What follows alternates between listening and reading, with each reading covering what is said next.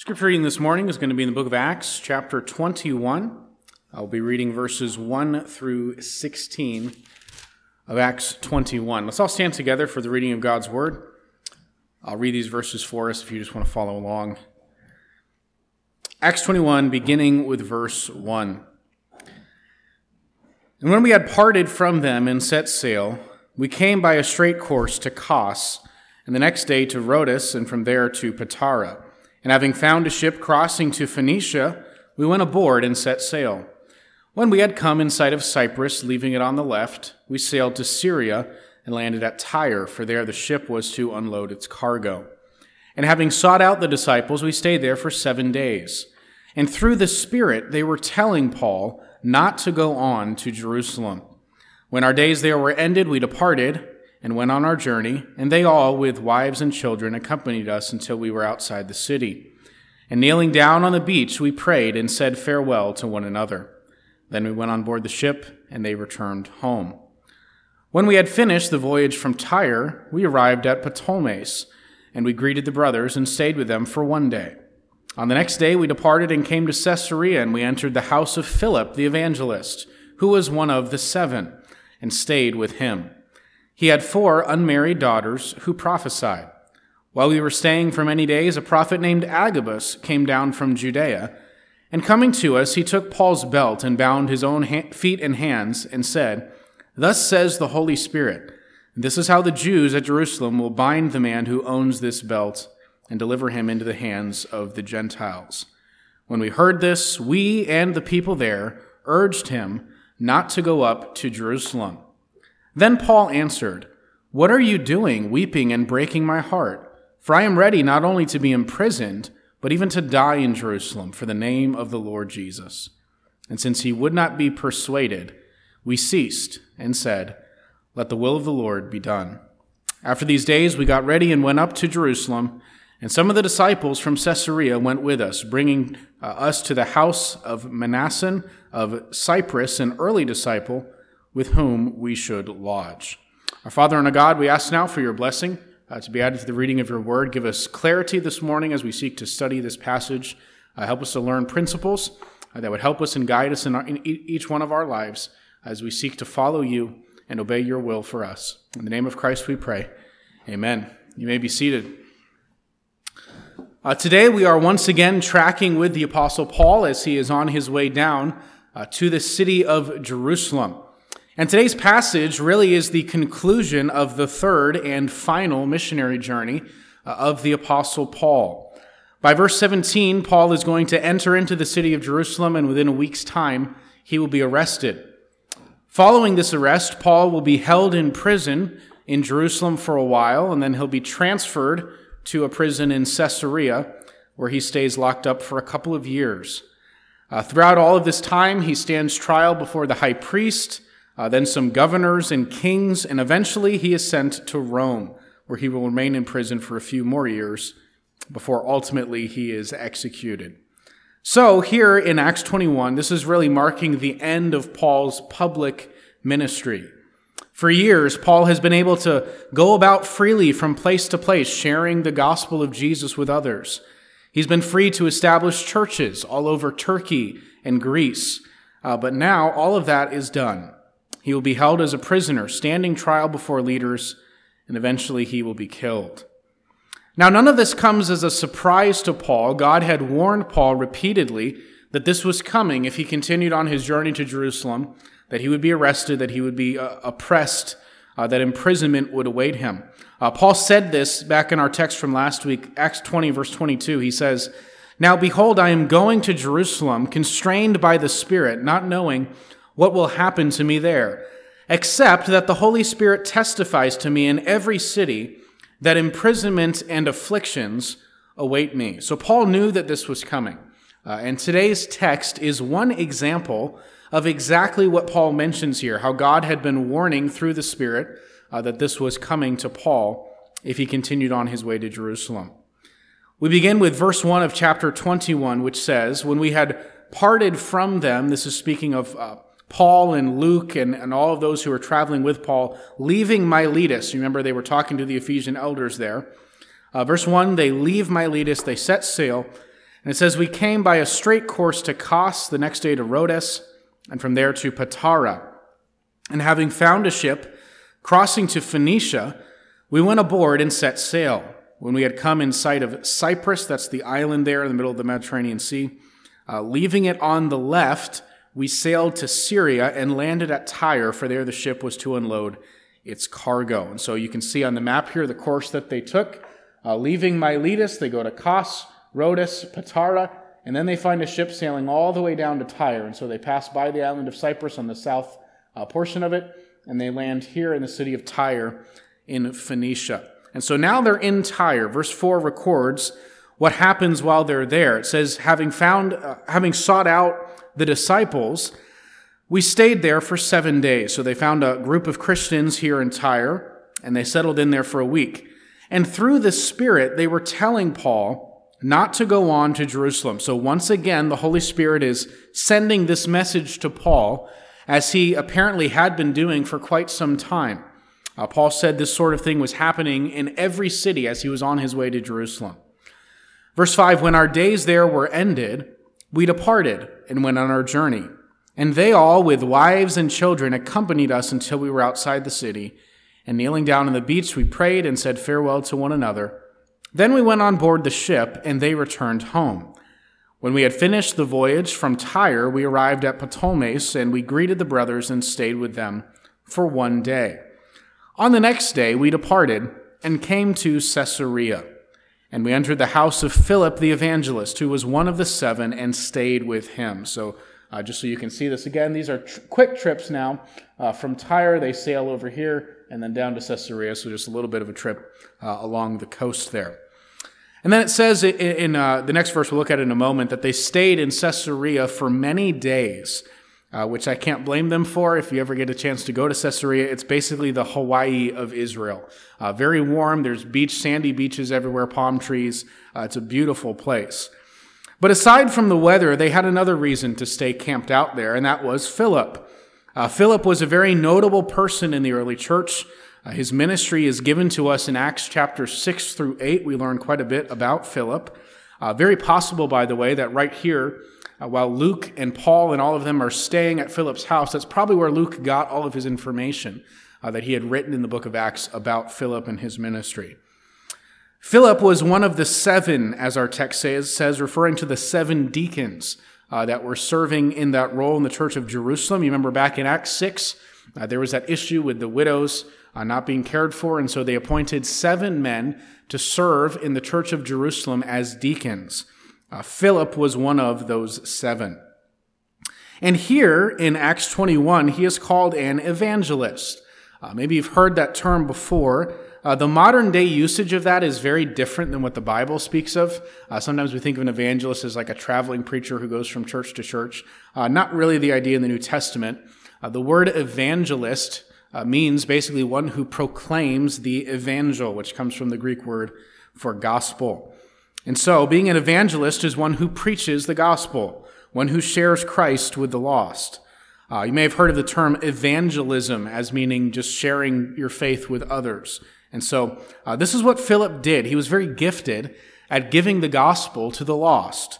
I would say that was Philip's spiritual gift. We see it even in what Luke had written previously of Philip's life and ministry. For example, back in Acts 8, we read that Philip went down to the city of Samaria, and he proclaimed to them the Christ. And the crowds with one accord paid attention to what was being said by Philip when they heard him and saw the signs that he did. For unclean spirits, crying out with a loud voice, came out of many who had them, and many who were paralyzed or lame were healed. So there was much joy in that city. And so Philip comes to the city of Samaria where the gospel had not yet reached, and he preaches, and there's a great revival that takes place here. Acts 8 verse 12 says, when they believed Philip as he preached good news about the kingdom of God in the name of Jesus Christ, they were baptized, both men and women. And so Philip was instrumental in bringing the message of Jesus to Samaria. Philip was also the one, you may remember, who brought the gospel to the Ethiopian eunuch. Later in Acts chapter 8, verse 26, an angel of the Lord says to Philip, rise, go toward the south to the road that goes down from Jerusalem to Gaza. This is a desert place. And having received those instructions, Philip obeys. He goes out to the desert, sees a chariot in the distance, and the Holy Spirit says, go run up to that chariot. And so he goes there. He hears that the man sitting on the chariot is reading from Isaiah chapter 53, and he's very puzzled at its meaning.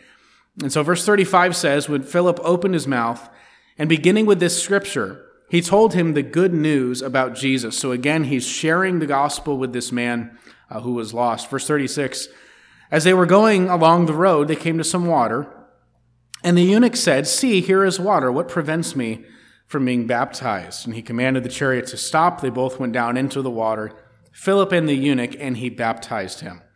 And when they came up out of the water, the Spirit of the Lord carried Philip away, and the eunuch saw him no more, and he went on his way rejoicing.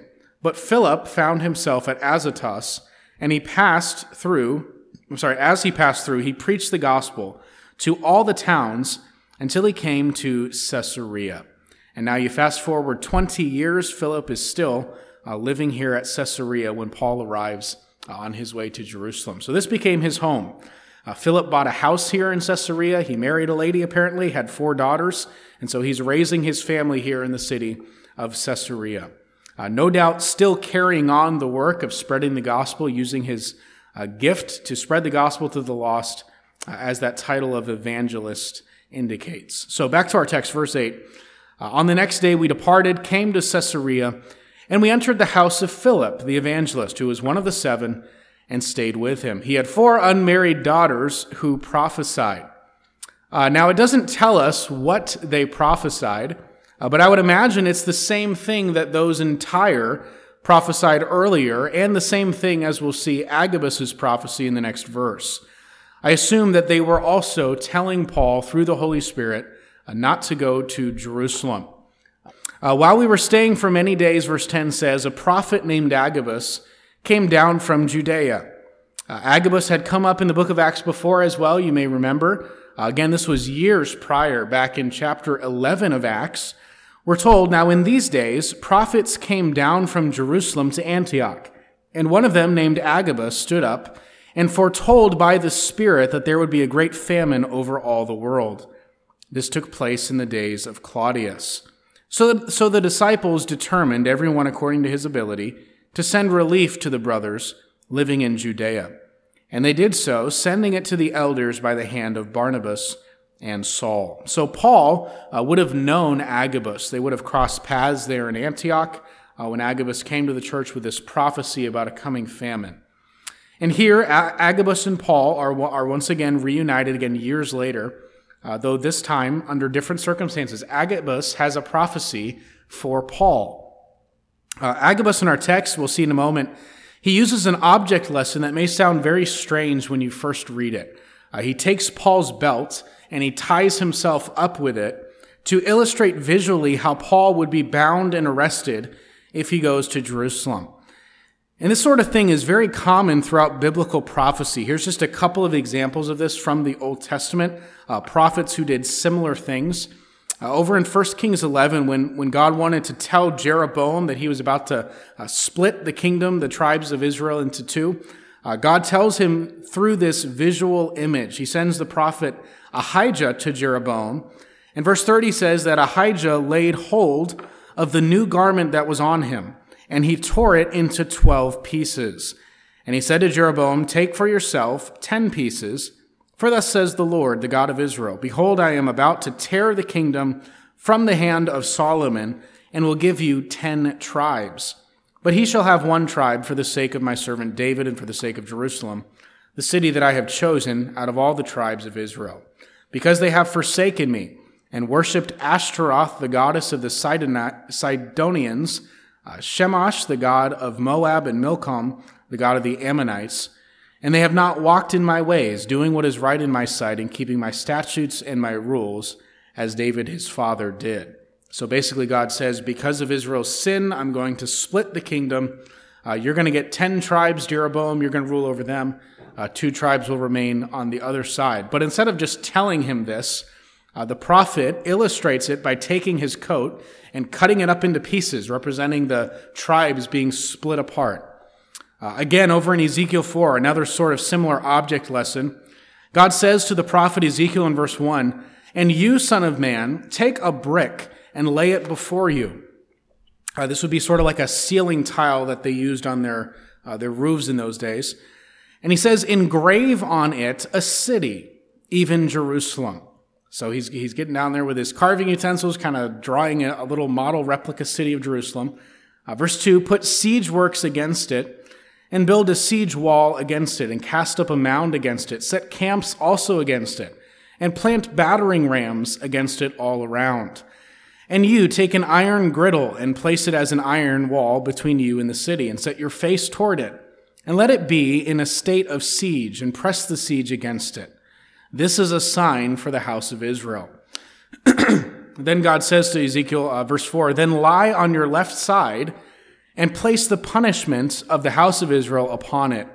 For the number of the days that you lie on it, you shall bear their punishment." Can you imagine how Ezekiel felt doing all of this? People are walking by, he's laying down on the ground, he's carving this little replica of the city in this tile.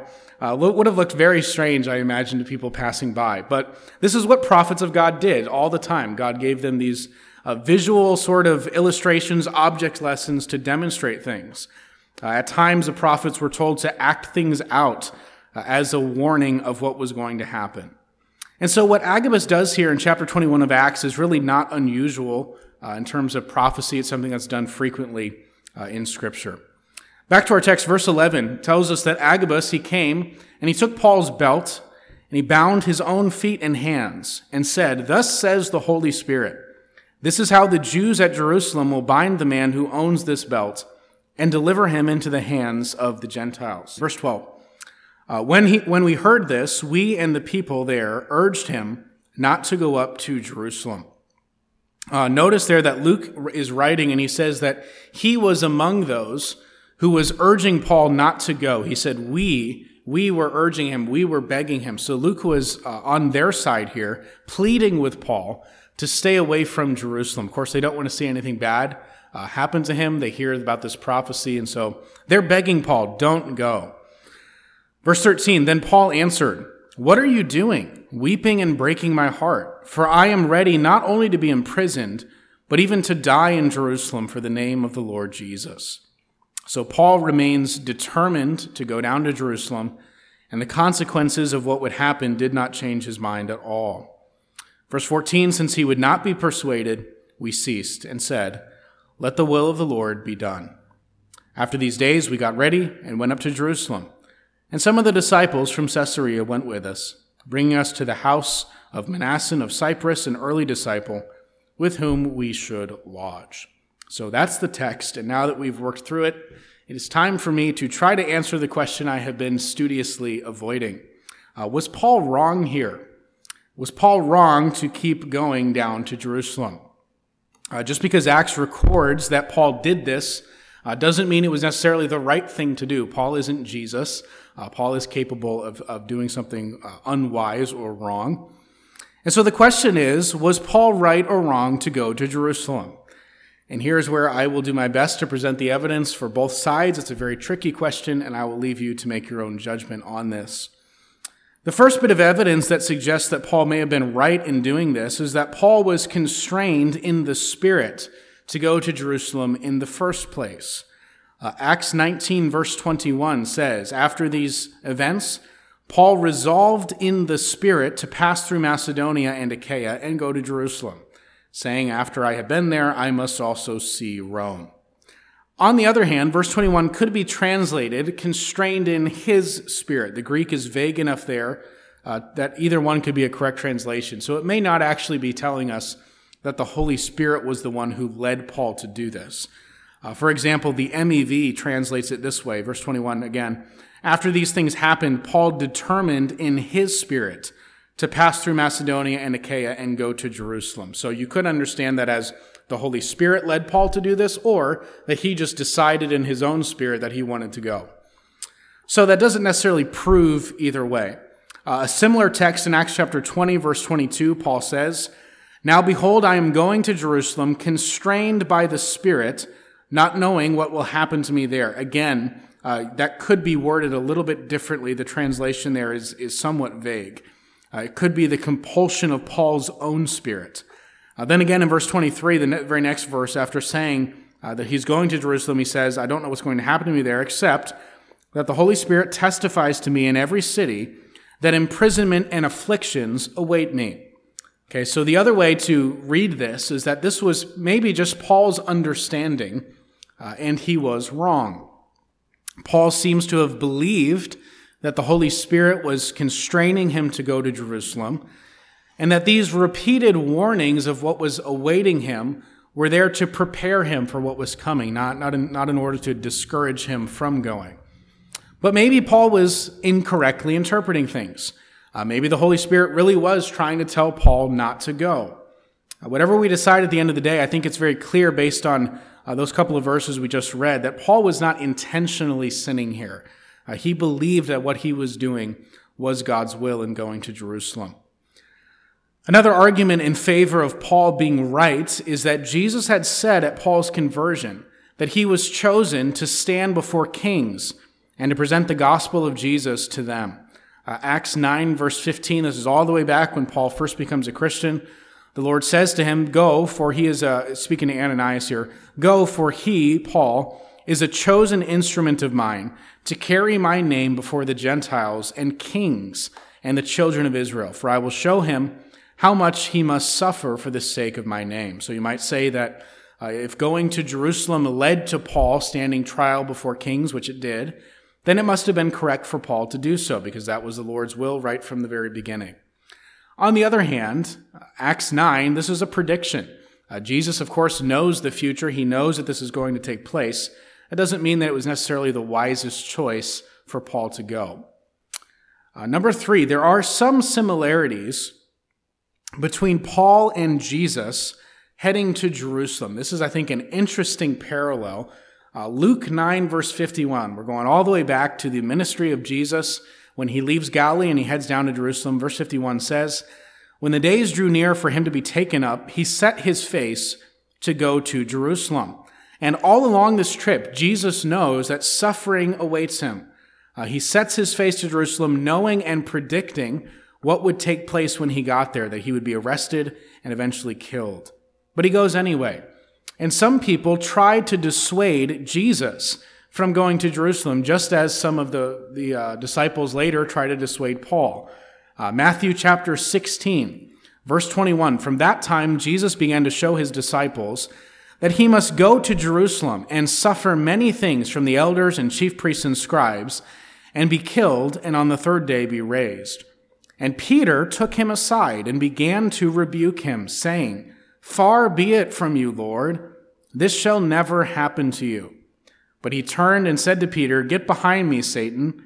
You are a hindrance to me, for you are not setting your mind on the things of God, but on the things of man. So if you draw the parallel to Acts 21, you might say that the Christians in Tyre and the Christians in Caesarea were behaving like Peter. Well-intentioned, no doubt, but they were not correct in trying to stop Paul from going to Jerusalem, just like Peter was wrong in trying to stop Jesus from going.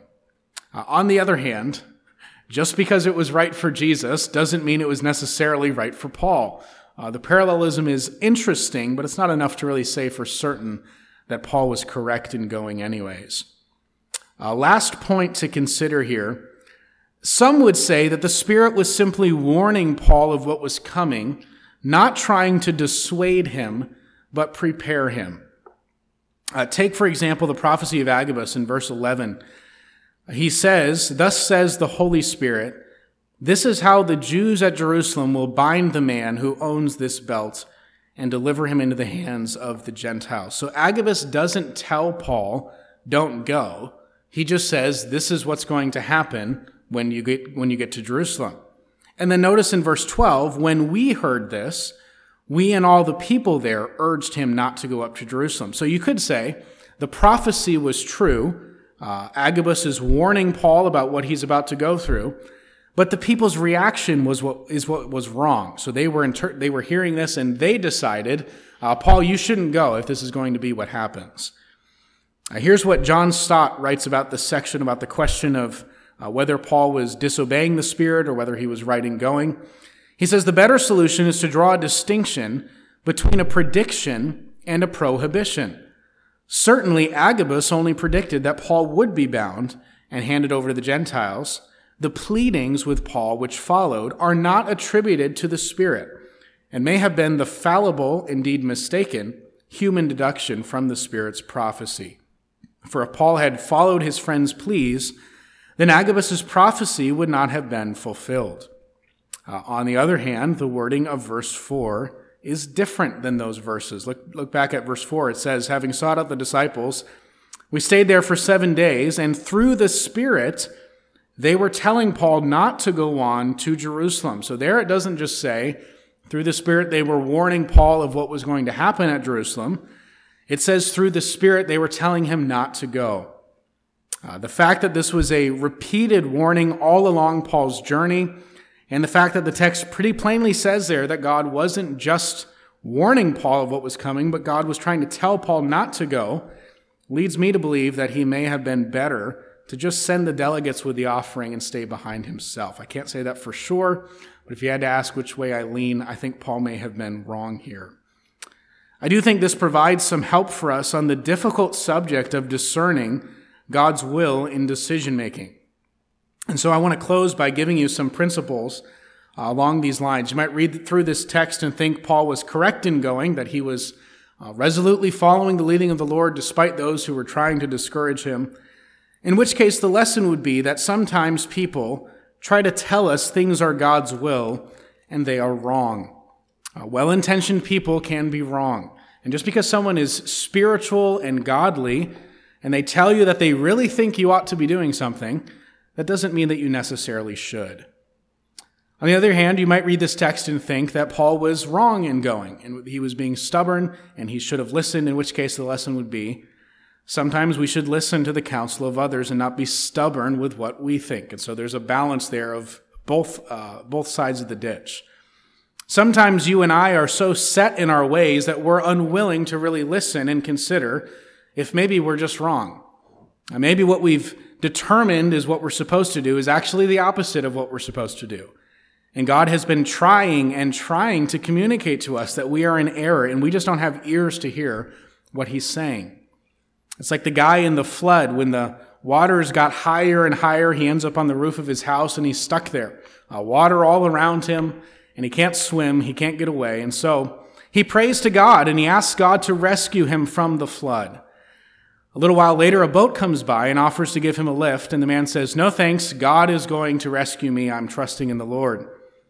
A little while later, a helicopter flies over, and they drop a ladder down, and he hears the driver over the speaker saying, "Grab onto the ladder, we'll bring you to safety." And the man again responds, "No thanks, God is going to save me, I'm trusting in him." So the helicopter leaves, and a few hours later, the man drowns. He arrives in heaven, and he's very confused. He says to God, "I was trusting in you to save me. What happened?" And God says, "Good grief, man. I sent you a boat and a helicopter. What exactly were you waiting for?" Now, that's a silly joke, but there's a kernel of truth in that. Sometimes we're ignoring what God is trying to communicate to us while we're stubbornly convinced that what we are set on doing is correct. And I can't say for sure that that's the case with Paul here, but it's certainly been the case in my own life at times. I've been so determined that something is God's will that I've really not even had any ears to hear anything to the contrary. The third takeaway from the text, I think, is that sometimes it's just hard to know what the right decision is. I think we definitely can take that away from this text. Even us 2,000 years later, reading this in the Bible, it's still difficult to tell whether Paul should have gone or shouldn't have. Somebody was misinterpreting these prophecies. Either Paul was misinterpreting them as warnings to prepare him instead of instructions not to go, or the other people may have been misinterpreting what were merely warnings, and because of their concern for Paul personally, they were wrongly convinced that he should not have gone. But either way, somebody got this wrong. Somebody was misinterpreting what God was trying to say. And that should serve as a warning to us that we shouldn't always have total confidence in our own ability to discern the will of God ahead of time. I've seen some people say very confidently that something is God's will and it's going to work out because God led me to do this. And then it doesn't work out at all. Be very careful about using that sort of language. I know in recent days a politician that I happen to have known personally was going about telling everyone this is God's will. I'm going to win this election because God has led me to do this. And they did not win the election at all. And so sometimes making those sorts of predictions and confident statements is very foolish. Don't use the God is leading me to do this as a sort of trump card so that nobody can question your decision. Number 4, I think this is another good principle for us. I love how the text ends. Paul and the people who care for him, they simply disagreed about what to do. They could not come to a conclusion. And so as they see that Paul is determined to go to Jerusalem despite their pleading and begging with him not to go, at the end of it says, "Let the will of the Lord be done." At the end of the day, people will sometimes choose something other than what we think they ought to. Or you may be the one making a decision, you're uncertain, but eventually you just have to decide. You have to make a decision one way or the other. And at that point, we must commit our way to the Lord. Do what we think is right, and then leave it in his hands. Let the will of the Lord be done. Don't spend your life second-guessing decisions that you made in the past, wondering how your life could have been better or different if you had read the tea leaves differently. Luke stayed with Paul, by the way, all the way until the end of his life. Luke was one of those in this text that was urging Paul not to go to Jerusalem, pleading with him not to go. And then after Paul went anyway, and he was imprisoned and afflicted and sent to Rome, Luke didn't seem to adopt an "I told you so" attitude. Luke stayed faithful to Paul. He was even imprisoned with Paul. He was a faithful friend. Even when others abandoned Paul at the end of his life, Luke stayed by his side, despite their disagreement about what to do here. So I think that's very instructive for all of us. When we disagree about what God's will is, at a certain point, we have to just say, may God's will be done. Lastly, God can use you even if you make a wrong decision. Many examples of this in Scripture. Think of Jonah. Jonah certainly made the wrong decision, disobeying God and his will to go to Nineveh. And he went through some extra difficulties that he didn't need to go through as a result of that poor choice. But God still used him. God still gave him a second chance. Paul was used greatly even after he was imprisoned. He ministers in Rome. All throughout his imprisonment, he writes some of the books of our Bible while he's in jail. A lot of good came even through this arrest. And no doubt if Paul had chosen not to go to Jerusalem, God would have used him in different ways. I don't feel like because you messed up at one point along the path of your life that everything's ruined for you, that you have no future, that you can't be used of God because you made a bad choice. That's a lie that Satan wants you to believe so you'll be ineffective. Instead, look around you and seize whatever opportunities you have now to serve the Lord. At the end of the day, most of God's will isn't supposed to be a mystery. God's will for each of us is largely the same, that we would obey his commands, that we would live holy lives, that we would love others, that we would commit ourselves to a church family. When it comes to difficult decisions, rather than chasing an elusive will of God, I think we'd be better off chasing after wisdom. Proverbs chapter 2 says, "My son, if you receive my words and treasure up my commandments within you, making your ear attentive to wisdom and inclining your heart to understanding. Yes, if you call out for insight and raise your voice for understanding, if you seek it like silver and search for it as for hidden treasures, then you will understand the fear of the Lord and find the knowledge of God. For the Lord gives wisdom. From his mouth come knowledge and understanding. He stores up sound wisdom for the upright.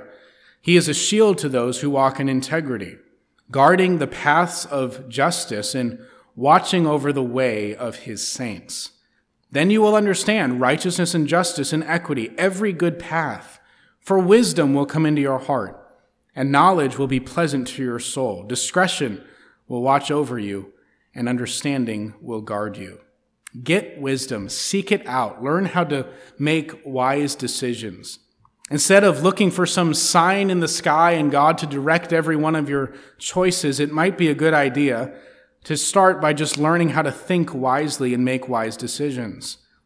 If you want a good place to start with that, I would recommend reading Proverbs. Maybe read it every day. There happens to be 31 chapters in Proverbs, so many people have the habit of waking up each morning and reading one chapter from the book of Proverbs, whatever day it is. So today is March 19th, I think. And so you could read Proverbs 19 today, and then tomorrow read Proverbs 20. And if you miss a day, it's no big deal. You just pick up with whatever the date is. I think it's a very good practice, especially if you've not really dived into Proverbs much in the past. It's a book that will teach you principles of wisdom, how to think and make decisions that are wise.